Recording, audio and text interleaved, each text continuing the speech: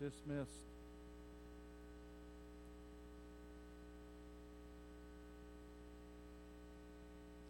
The book of Hebrews. Hebrews chapter 7, 1 through 10 this morning. We're actually going to take a peek back at the few verses before that. We carry on and continue in our series on this glorious book. Hebrews chapter, let's start at verse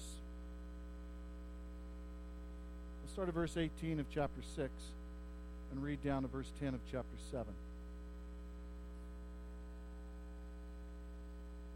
So that by two unchangeable things in which it is impossible for God to lie, we who have fled for refuge might have strong encouragement to hold fast to the hope set before us. We have this as a sure and steadfast anchor of the soul, a hope that enters into the inner place behind the curtain, where Jesus has gone as a forerunner on our behalf, having become a high priest forever after the order of Melchizedek. For this Melchizedek, king of Salem, priest of the Most High God, met Abraham returning from the slaughter of the kings and blessed him. And to him Abraham apportioned a tenth part of everything. He is first, by translation of his name, King of Righteousness. And then he is also King of Salem, that is, King of Peace.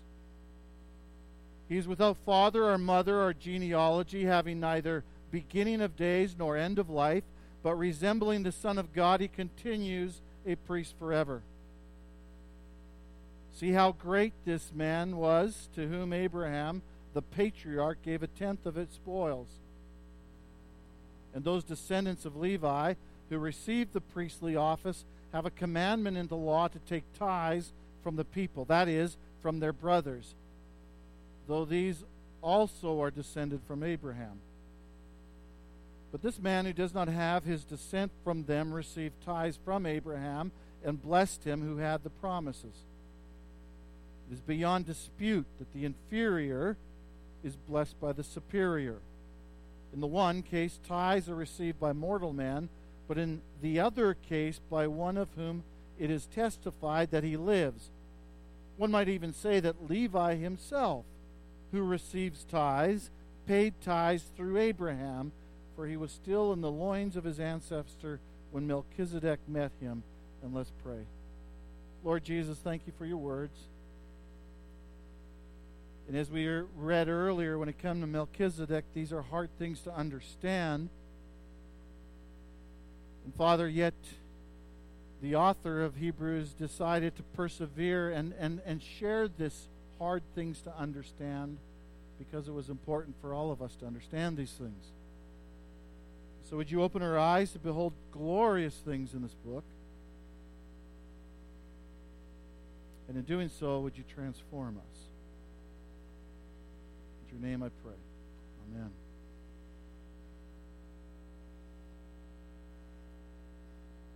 In 2 Corinthians chapter 3, verse 18, we read these words, and we all with unveiled face, beholding the glory of the Lord, that's beholding the glory of Jesus, are being transformed into the same image from one degree of glory to another. For this comes from the Lord who is the Spirit. I love that verse because it speaks to, as we behold Jesus, as we look at Jesus, as we contemplate Jesus, as we think about Jesus, we are changed and we become like him. Now, with that thought in mind, the book of Hebrews, we've titled this series Looking at Jesus or Considering Jesus. In the book of Hebrews, chapter 3, you might remember this verse.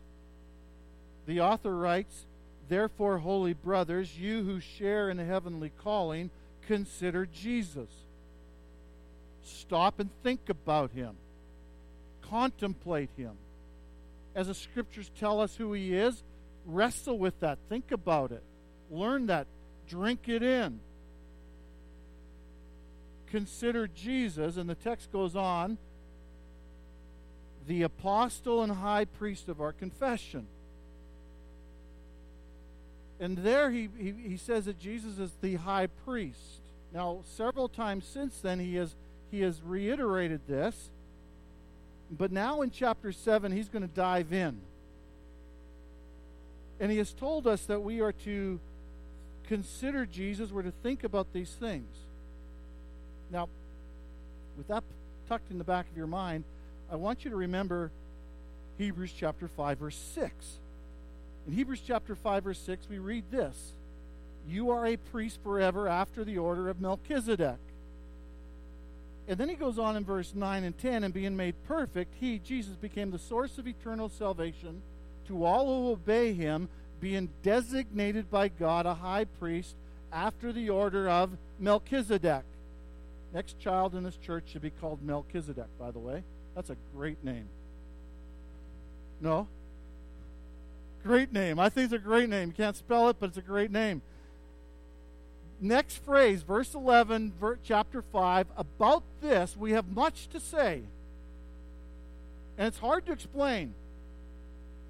Since you have become dull of hearing. How would you like it if I opened up the text and said, you know what, I really would like to explain this passage, but you guys are just too dumb to understand?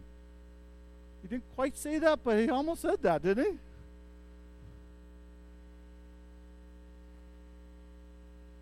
We get to chapter 7. And the writer of Hebrews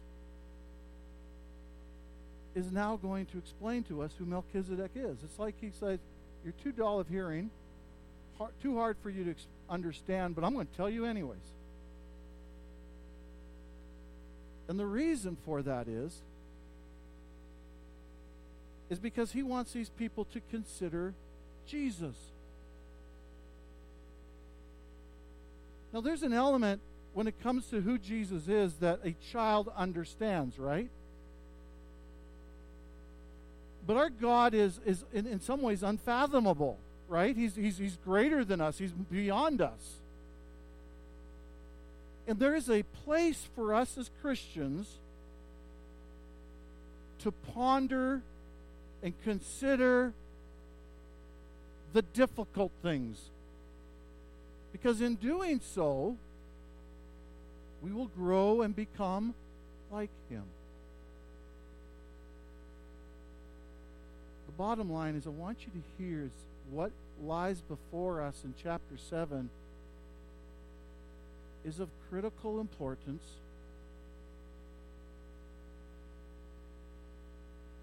for your Christian walk. And it's not beyond you. In fact, I don't think it's beyond our children. It's important. Hebrews chapter 7. Now, Melchizedek is an interesting character because it's in Genesis 14 that we're introduced to Melchizedek. And there's really only 3 verses that talk about him. That's it. 4 verses, 17, 18, 19, 24, sorry. That's it. And then in Psalm 110, the passage I read at the beginning of the service, Melchizedek's name is brought up again. David is thinking about Melchizedek, and as he's writing this song about the Messiah to come, he introduces Melchizedek. Now, he's being moved by the Spirit of God to write this, but that's important. And Psalm 110 is puzzling for a number of reasons. One of them you might remember is Jesus. He's talking to the Pharisees, and he brings up Psalms 110, and he understands that the Pharisees all understand that Psalm 110 is about the coming Messiah that will come from David's lineage. And so he says to them, Psalm 110 begins with, "The Lord says to my Lord." The Lord, all capital L, so that's Yahweh, the God who created the heavens and the earth, the God who was, who is, and always will be. That God said to David's master. And then he talks about how this master is the king of everything. over all the nations. And Jesus is talking to the Pharisees, and he says, if David's writing this, why would he call his child or his offspring my Lord? And the Pharisees don't have an answer. They're puzzled by that. But there's also another puzzling piece in Psalm 110, and that's this statement that's pulled out of Genesis, or he's thinking about Genesis, and he says, the Lord has sworn and will not change his mind. You are a priest forever after the order of Melchizedek. And what's strange about that is, in the Old Testament, there was kings and there was priests. And kings did not do priest jobs. And priests did not do king's jobs. That's the simple way of putting it. There was a king named Uzziah. He became king when he was 16 years old. We're told he did what was right in the eyes of the Lord. But when he became strong, we're told in 2 Chronicles chapter 26, that king became proud. And he thought that he could go and do the work of the priest. And so he enters the temple and he wants to burn incense. And the priest, the high priest, along with 80 other priests, stand up against him and say, you can't come in here. And he gets angry. And he's like, I'm going to do it anyways. And God strikes him with leprosy right there. And he spends the rest of his days as a leper, a castaway in that culture. A king was not supposed to do the work of the priest. The king's job, well, we're told in Deuteronomy 17, that the king was to be chosen by God. And so God chose David, and God says to David, your children will be upon this throne. They had to come from the people of Israel. They had to come from the brothers. And the king had to submit to the rules of God, so he had to copy the law of God and read it continually, and he was to be a ruler, a leader, under the umbrella of God's rules, God's law. That was the job of a king. The priests, Exodus 28, Leviticus chapter 4, we're supposed to be coming from the Levite family. David's coming from Judah's family. They were brothers of Jacob. So Judah's family, and then there's David, and then now the lineage of the kingdom comes from David's line. Then there was Levi's family, and they became priests, and more specifically, the high priest came from Aaron's family in Levi's clan. And so you have a family of priests, Aaron's family, Levites, and you have a family of kings, David's family, they were Judaites. Okay? The priests, their job wasn't to rule, their job was to come into the presence of God on behalf of the people. They were to bring an offering into the presence of God on behalf of the people so the people's sins could be forgiven, and so that God would graciously remain and dwell with these people. Exodus 28, Leviticus 4. The priest would go into the holy place once a year on behalf of the people of God. Two very different jobs. Very clear the two were not to be brought together. And yet Psalms 110 talks about a Messiah who's king and priest. How does that work?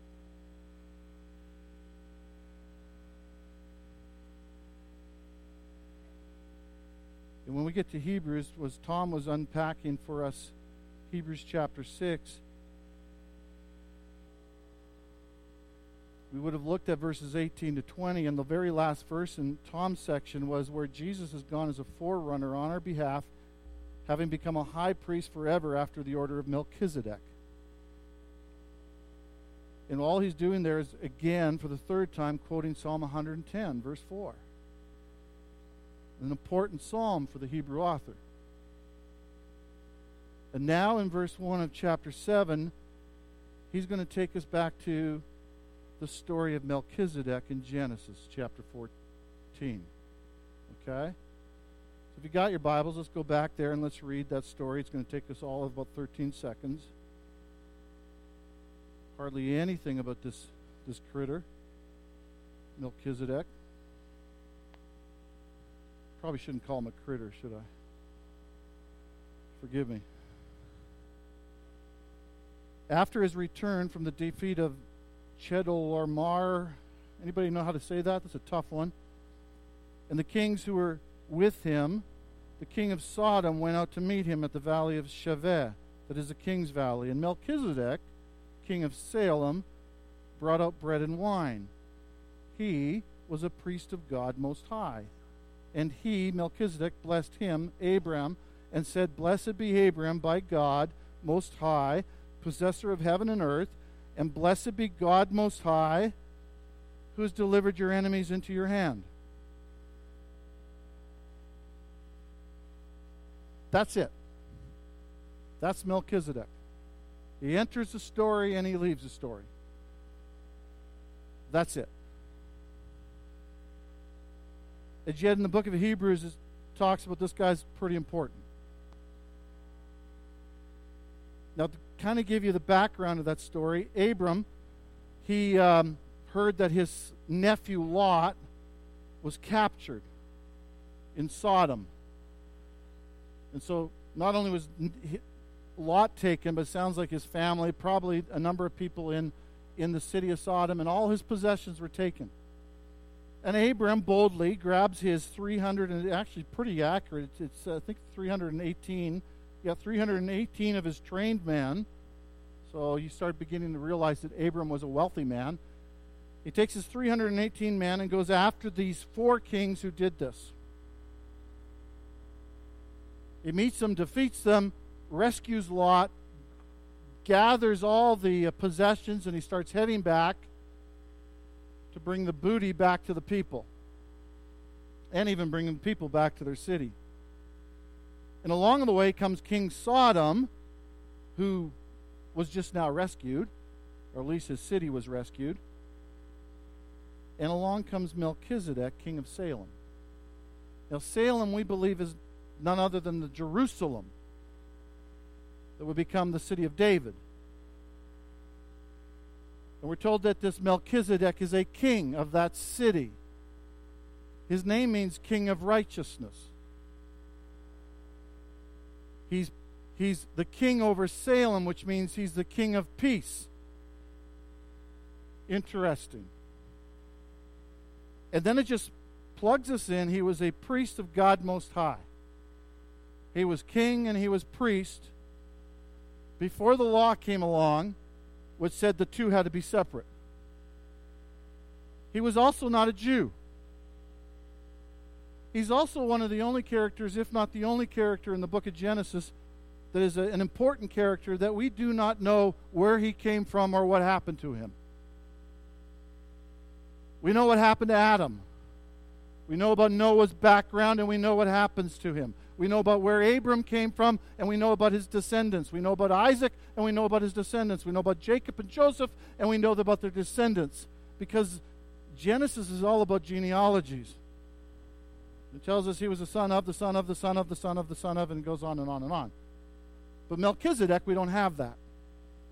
We have these 4 verses, and then he shows up as fast as he disappears. And we're told he blesses Abram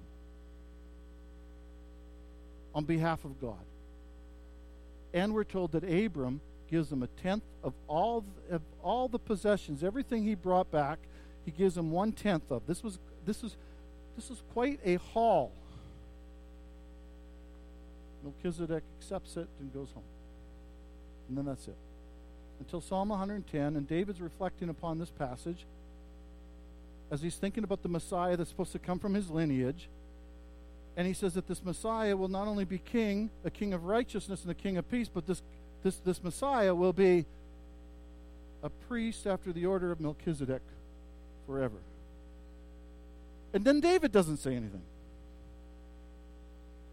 And then we get to Hebrews. And in Hebrews, our author just simply says, short verse, that guy is all about Jesus.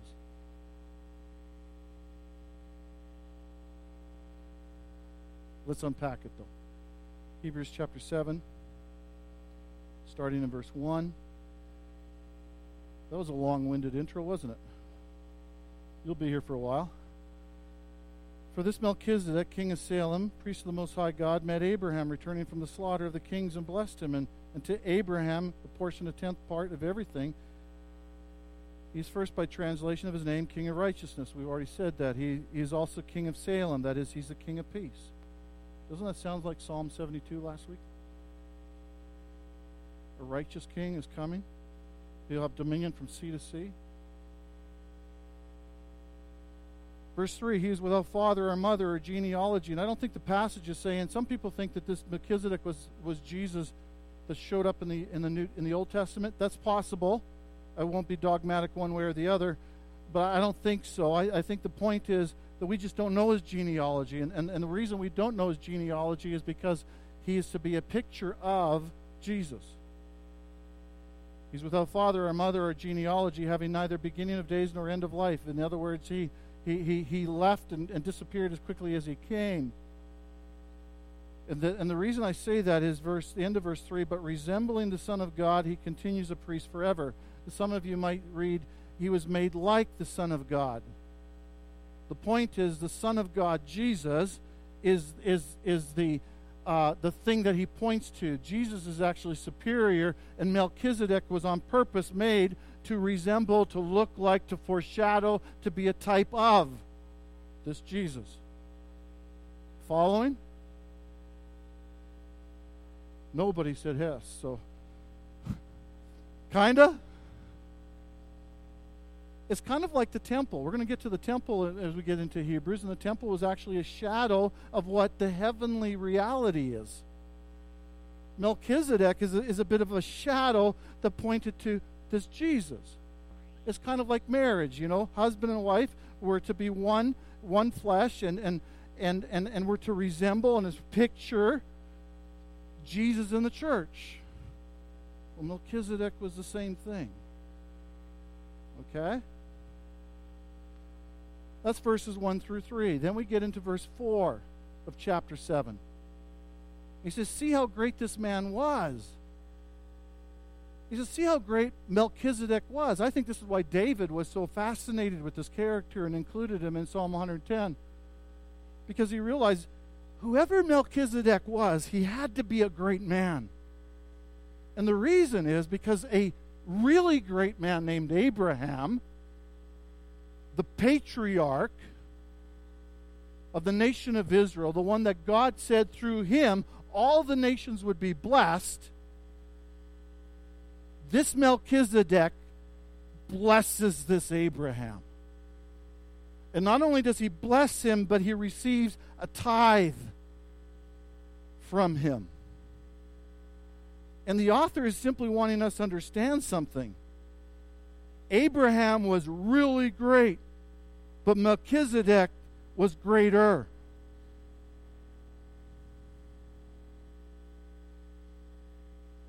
And according to verse 3, Melchizedek is made like who? Pardon? The Son of God. Throughout the book of Hebrews, we're continually coming across this phrase that Jesus is better. He's better than the prophets. He's better than the angels. He's better than Moses. He's better than Melchizedek, who was better than Abraham.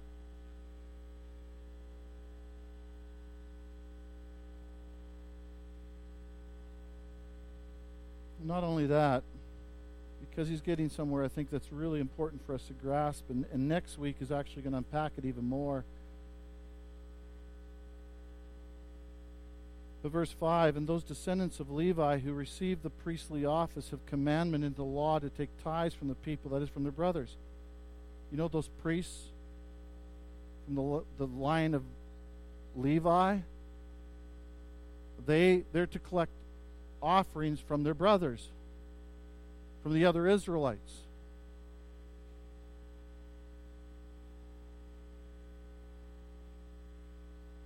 And they descended from Abraham, meaning they are to submit or inferior in some aspect to this Abraham, who's greater than they. And then he uses some language that you see in the Old Testament, you see from that time period that we don't use often, but these Levites actually were in Abram's loins. They were part of him. As Abram bows down and receives a blessing from Melchizedek, there's a sense where these Levites, who were his children, did the same. The point of the author is this, that Melchizedek's priesthood is a priesthood that is superior to the priesthood of the Levites, the priesthood of the Jews, that would continually go into the temple on a regular basis, go into the very presence of God, a very important task, an amazing thing that they were not to frown upon, but they would go into the very presence of God to offer up sacrifices so that the people of God could remain in the presence of God, the people of God could be forgiven.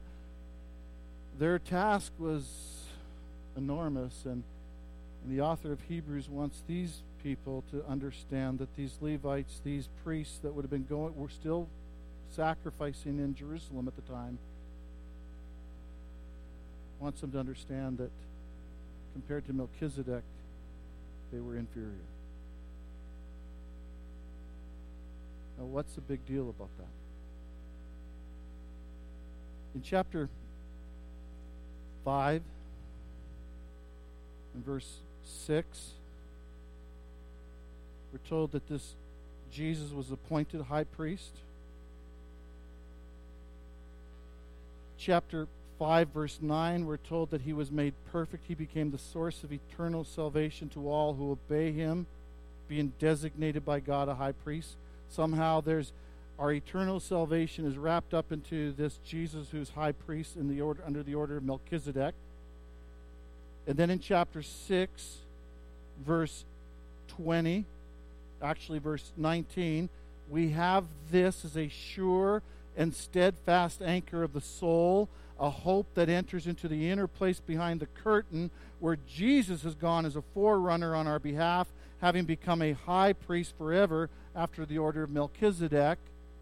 And he's wanting to say that this Jesus is the source of our eternal salvation, and this Jesus is a sure and steadfast anchor that gives us hope. And that's connected to the fact that he's our high priest and our king. Now, these people, who are they? We don't know everything about them, but we know, according to chapter 10, that they have suffered affliction. We know, according to chapter 10, that their land has been plundered, their property has been taken from them.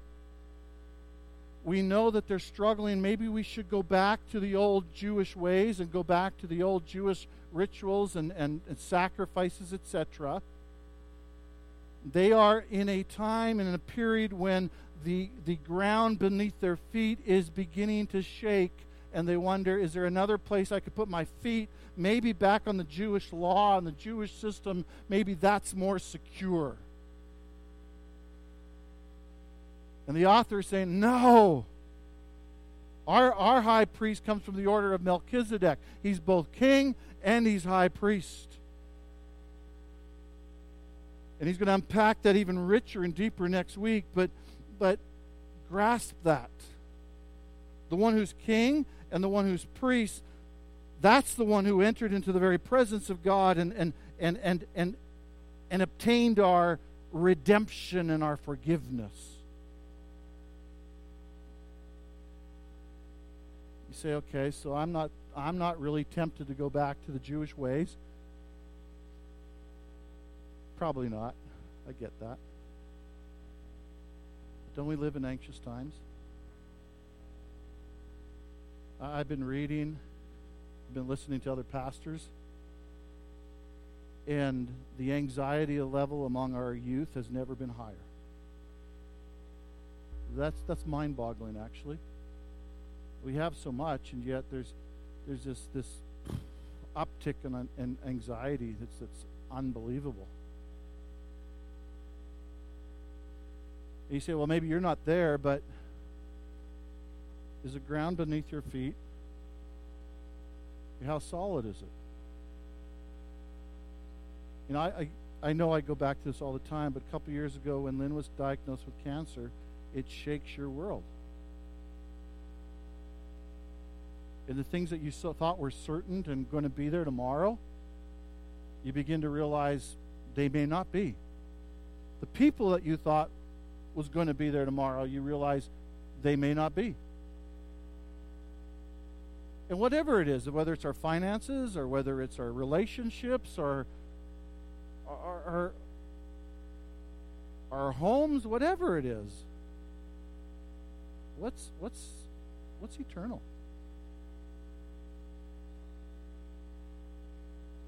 There's not much, is there? And I need something that I can put my feet upon and trust, will it be there when everything else disappears? And the author of Hebrews is telling us there is something that will be there. There is someone who will be there. His name is Jesus. We were already learning about him in Genesis chapter 14. Actually, as we looked at last week, Genesis chapter 3.